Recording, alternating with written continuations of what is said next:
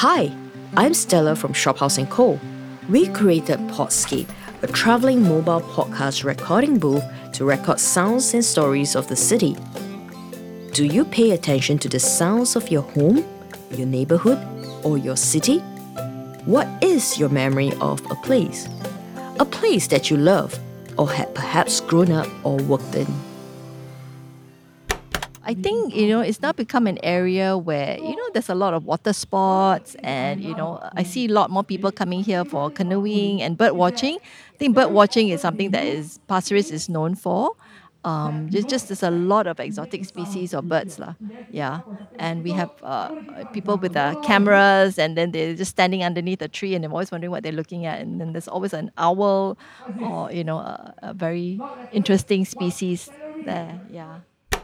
Oh, I've been canoeing since from 15 years old. Because I'm also a national player. I pick up our ex-chairman. The name of Mr. Tang Eng Liang. So he discovered my talent. I like this water sport. Because my father also a shipbuilder. So I learned also water sport from there. So. Yeah, I often go to Ohana Beach Club for the kayaks. So usually we have a routine where we rent the kayak for the whole day. And then we kayak there's a floating restaurant and past all the gelongs, and then we go to the mangroves, and then we come back, and that takes an entire day, and we actually got stuck in the mangroves several times. We didn't learn from our mistakes because we went and then we didn't check the tides, which is something you're supposed to do, and then we went into the mangroves, and as we were inside, the water level went down. So then we suddenly found that we couldn't move, so we had to drag our kayaks across the bank of the mangrove, dragging it across.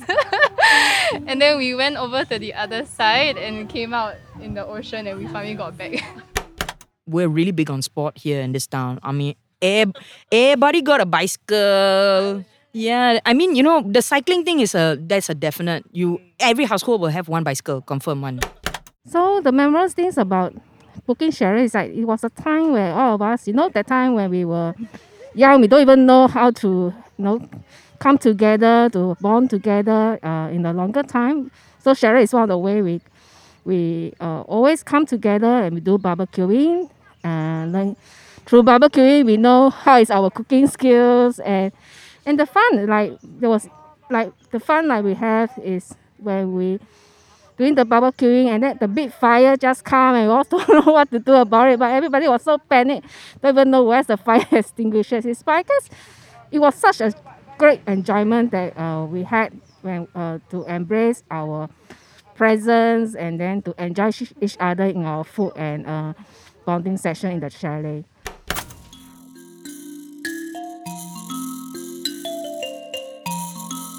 Pasir Ris' identity as a recreational sanctuary is an open secret among its residents. If you recall from the earlier episodes, the neighborhood's identity as an R&R town originated way back in the 19th century with holiday bungalows and the opening of Pasir Ris Hotel in the 1950s. Did you know back then, Pasir Ris Beach was the go-to place for water skiing? Competitions were held as often as once every 2 months, and the whole beach would be packed with competitors and spectators. From bird watching to photography, kayaking, cycling, chalet sleepovers, and fishing, Pasir Ris has certainly lived up to its reputation as the resort town indeed. We are really happy to be connected with Mr. Francis, who is well into his 80s. We met him one Sunday afternoon at Pasir Ris Town Park, where he is a regular. In fact, he lives just opposite the fishing haven. Let's hear from Lexi and Mr. Francis on how he began his hobby when he started living in Pasir Ris. Hello everyone, welcome back to another episode of Podscape Podcast. So I'm Lexi from Shophouse & Co. and today we have with us Mr. Francis Ng, who is a seasoned fisherman at Pasir Ris Town Park. Today we are actually doing the recording in his house overlooking the Pasir Ris Town Park, which we can see a very beautiful view of the whole stretch of the pond. Please introduce yourself, Mr. Francis. Well, my name is Francis Ng. Now I am an old man already. Staying here about 20 over years. Since housing board flat is ready for occupation. And fishing is not my hobby. My hobby is photography. But because I look out of my window and every day I saw people yelling and shouting From the fishing pond. from the fishing pond. Because at that time, a lot of angler, because all along Singapore don't have fishing ponds. See? So now they have a big fishing pond here. So a lot of angler, particularly during a weekday also. So I was wondering what the hell they are shouting about, you see, right? I went out have a look. Or is that because they try to avoid the fishes crossing the line? You see, you may got one, I got one, but the fish is swinging left and right, you see. You cross a line just like a kite flying in the sky, right? Cross a line, you may cut your line, you see. So they ask you to let go your line. So I beginning to get interest in this. And very much later, I decided to take out this hobby. I don't have friend fishing, so I rely on the shopkeeper to tell me what are the gears need to equip so that I can fish, you see. So of course, in the beginning, quite new to me. Yeah. You see, not successful. Until one day, New Year Eve, went out to the pond after dinner, and I saw fishes very close to the edge, you see. So I get a net and try to hook the fish. It's quite successful, managed to get a few. Because the time the pond, the leasing of the pond is so cheap, the owner, operator release really a lot of fish. So the fish practical everywhere you can see the fish. So after that, with that cash, then I beginning to buy my rods, fishing gear, everything, you see, and then start my hobby. And all along, whatever hobby that I have, I only believe that if I continue, not once in the blue moon to take out the hobby, you must continue maybe every twice a month or something like that, you see, right? Then you will have a momentum to gather your interest. Yeah. Every week, I must go down for fishing, whether I get any fish or not. Then after 9 months, happened to Tampines CC organize a fishing competition. So I just took part. But took part is not to get the prize, it's to just to get more fish. Then eventually I got the first prize. Oh, wow. You see, I caught fish. 4 kilo. Ooh. That time considered very good type of fish. And the price is $2,000 Wow. plus a big trophy. What did you do? Oh my goodness, that made me get more interest. Yeah. Next day, following day, I go to change a better rod, all sort of things. You see, right? Then continue until now. When was this fishing competition that you were talking about? It should be 96 or 97. Oh, okay. Oh, I was only like 3 years old. That's a long time ago. You see, Yeah. right? That time I'm still young. So with that, I continue until now, you see. And 1 year got 52 weeks, but at least 46 weeks fishing. Wow, Rain or that's shine. Real dedication. Really rain or shine, you see, right? So eventually, learn from the other fishing kaki, with have more experience, Yeah. how to get more, how to notice that the fish taking your bait, all sorts of things, you see, right? Then I learned from there until now. Pasir Ris Town Park is where Singapore's only commercial saltwater fishing pond, the Best Fishing Pond, is located. As we had heard from Mr. Francis, this place is for both seasoned anglers like Mr. Francis and his friends, as well as those who came here to fish and connect with friends and family. During our engagement with the community, we asked if the residents knew of a pretty famous resort back in 1960s where the town park is located. Many were surprised that there was such a big resort, about 20 acres, that was built from a former sand quarry. Golden Palace Holiday Resort was built in 1967 at a cost of $2 million. Not a small sum back then. There were paddle boating activities, fishing, cute colorful pavilions, restaurants, and even a nightclub called the Golden Pagoda Garden Nightclub. Now, this star attraction even had famous foreign and local artists who will travel out to Pasir Ris to perform for large crowds that filled up the seats during the weekends. Who would have imagined back in the 1960s and early 1970s, Pasir Ris was actually quite happening, don't you think? Today, things might have changed, but the vibrancy certainly continues. Before we moved here, I used to live in Dubai. That's where I got into fishing, but there are not a lot of places there to fish. So when I found out there was a fishing pond here, I came as soon as possible. Just now, got a very small fish, and I used it as bait to catch one of the biggest fish I've ever caught today. Golden snapper. Can you tell us more about the types of fishes, like the species of fishes that you collect? So there's codfish, right? And then you said there's the golden. Codfish is so happened at the time, the organizer, I don't know where did they get it. It happened to be once only because the codfish is very expensive type of fish. Yeah. The codfish, no, very expensive. That time happened to be a codfish. But mostly what they have here is those sea bass. Mm-hmm. When competition time, they will put a sea bass of 35 kilos.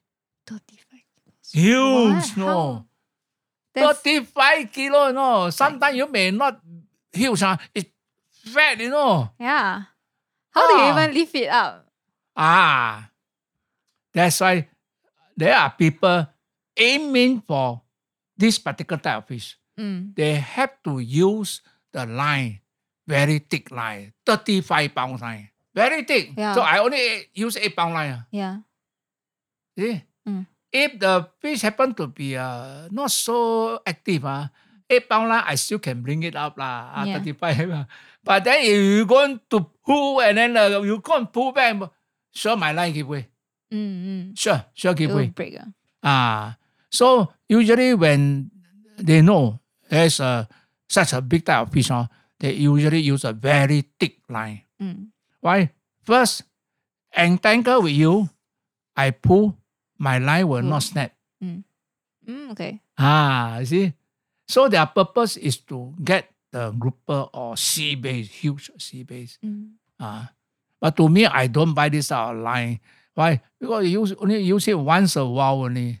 These people, why they want use this thick line? Because sometimes they go out in the ocean, go out sea. Then they're going to use a thick line. That kind of fish from the sea may not be big, but then it can just dash off, you know. You have nothing to block. Our pond here, one that dash only may knock onto the wall. That's true. So different, you know. In ocean, different, deep. The fish will dive straight down, you know. You find your line, keep on going out. You can see the documentary frame, I see that. The line are very thick one.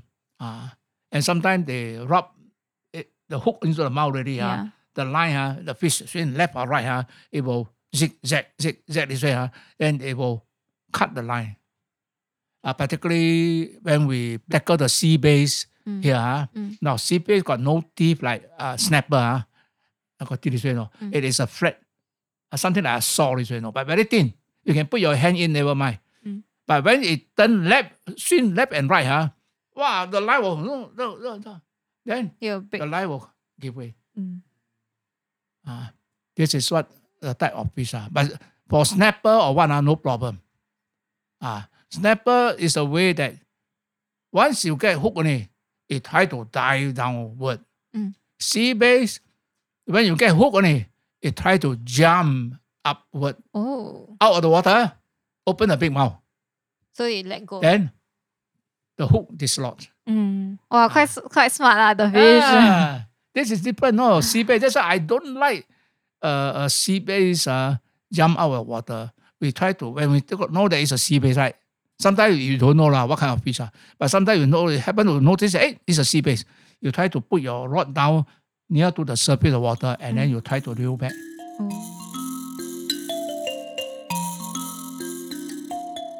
Of course, early part of this pond here, one thing is good is that different operator, they have a different type of system. What interests me the most is prawning. Prawning. The first time I experienced prawning, when friend told me, when I just moved in, my friend told me, come down we fish. What fishing prawn? So small, how to fish? Because at the time, I think they only the prawn small one. Where got big one? That big one, where got chance to eat? A small prawn.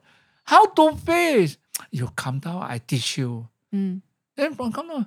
My goodness, why the prawn so big? It's a Malaysia freshwater prawn.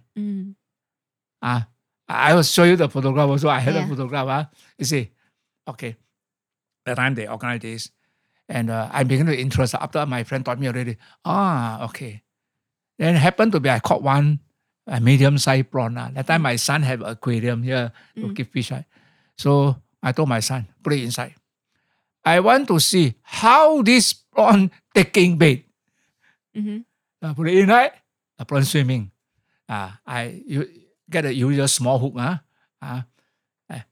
Put a little bit of bait. Then I saw the prawn come back. They got two big pincer, right? Plus all the small one, everything. You see that the pincer try to grip the line, try to get the bait. And then it will take time, slowly, the bait go to the mouth. Of course, the mouth is not like a fish mouth, so big. Right? It's a small one. So from that, I was counting the time. How long it take to put the bait and the hook into the mouth. I observe. I told my son, we go down, we can tackle this prawn.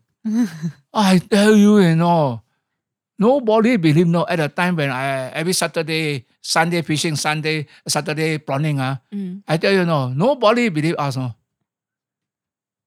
Our normal big pail, Filled with I prawn. can get one pail,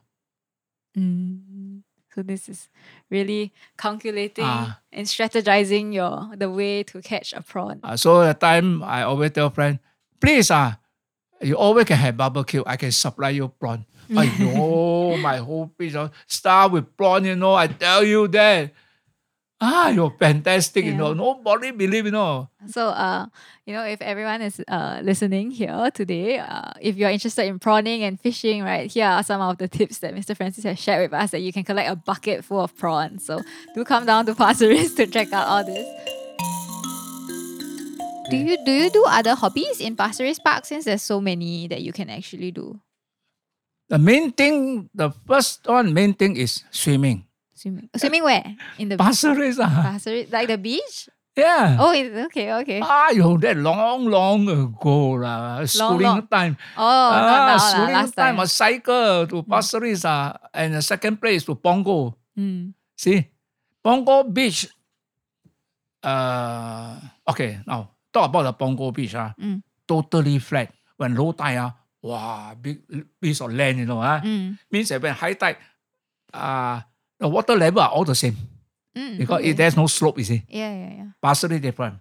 Later part, I think still under British government or what, Corona time, they develop the beach, make it into a slope.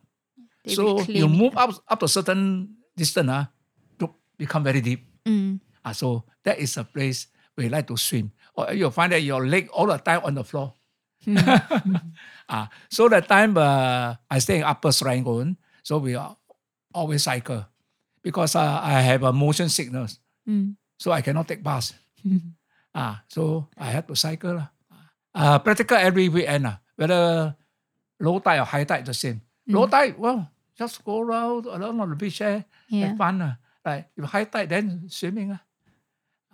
So that is the time when that's the schooling time. Of course, sometimes that time, of course, now you never experience. We have picnic. Picnic means school, and school. Organize. Okay. Next Sunday, high tide, we are going to organize a picnic. So those want to join. Of course, we sit in the lorry, no bus. That time the lorry, the open type lorry, and then they put plan across, and everybody sit on it. Of course, there's a shelter, and then we drive there, and then the food, everything, drink, in the lorry, go there. So it's bad. Even time they come and fetch you back. That is a kind of interest at the time, they say. So if high tide, you got no chance to see the rock. Because if low tide, you can see the balance of the Elias Hotel. You know the rock? Yeah. When the rock, what you call it, you can see the pillar, no, they left it behind, some of them. The development of the beachfront may have changed, but it does not replace the tangible and intangible heritage of the place, whether it is the foundations of the hotel or the fading memories of works such as fishing. Remember the stories shared in episode 2 about how shrimps were used to make chinchalok and belacan, and that the community would barter trade or sell to their neighbors? Even today, we are really glad to hear that sharing within the community, whether it is knowledge of fishing, food, interests, or hobbies, has remained as a way of life for the residents to stay connected. The kampong spirit lives on. So we have a beautiful Kelong uncle called Uncle Wak. His Kelong is right in front of George's and Ohana right there. And Uncle Wak, I mean, for the past couple of years that I've been paddling here, he'll always be like talking to me and sharing stuff with me. So Uncle Wak lived in the village, the Pasir village, Kampong Pasir here. And he is actually, mix orang laut. So, he's one of those guys who, even though the kampong is now doesn't exist anymore, he's like, I cannot stay HDB. And then he got himself a job at the Kelong. And so, he will always be telling me today a lot, if I come to the beach. But Uncle Wak is also quite sweet. He'll be like, you eat ready or not? Your mother here. Okay, I give you one fish or or some mussels or whatever. You're friends with the shopkeeper, right? You said. When we met you that Sunday, right? You were chatting so friendly with the store owner, telling them to cut your fish in a certain way, right? No. If my fish is not clean out, you don't want.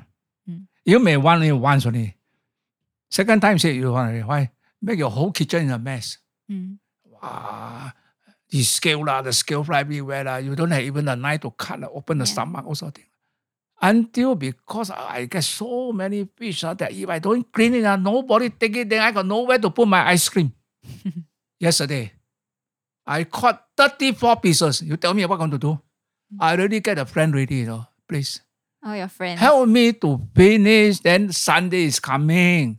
Although got 6 more days. Sunday is coming very fast. I got to fish again. What am I going to do? So every Sunday at least, if you can get away my fish earlier, at least last one couple of days, I still can put my ice cream inside there. Otherwise, I don't even have ice cream to eat. So every Sunday you give your fish away to your friends? Yeah. Is it your neighbors or you call your friends? My neighbor also have. Aiyo. I always look for somebody, this morning I just met one April one. First time I talked to him. Do you cook on Sunday? He said, yes.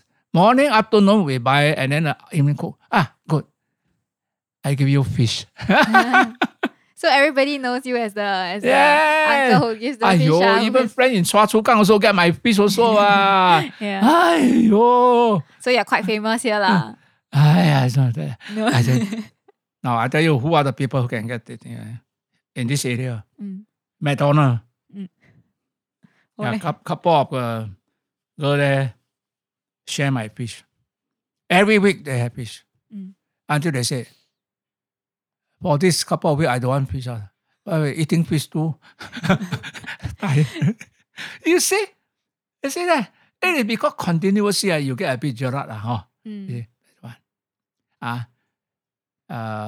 White sand there, quite a few. My wife's NTUC sales girl also one of them. Come and get fish. I have a friend in Katong. Also at time, I asked him, you please come. Last week I asked him to come. Now you better come and then you have to take home 10 pieces of fish already. Why? Because I had to clear my fridge. Lucky I clear. Yesterday I can't even put in a fish already. It sounds so nice that to hear the fishes are from Pasir Ris, but then it kind of bring in people from all over the places together.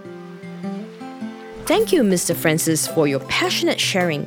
You reminded us of this quote that we had came across in our research.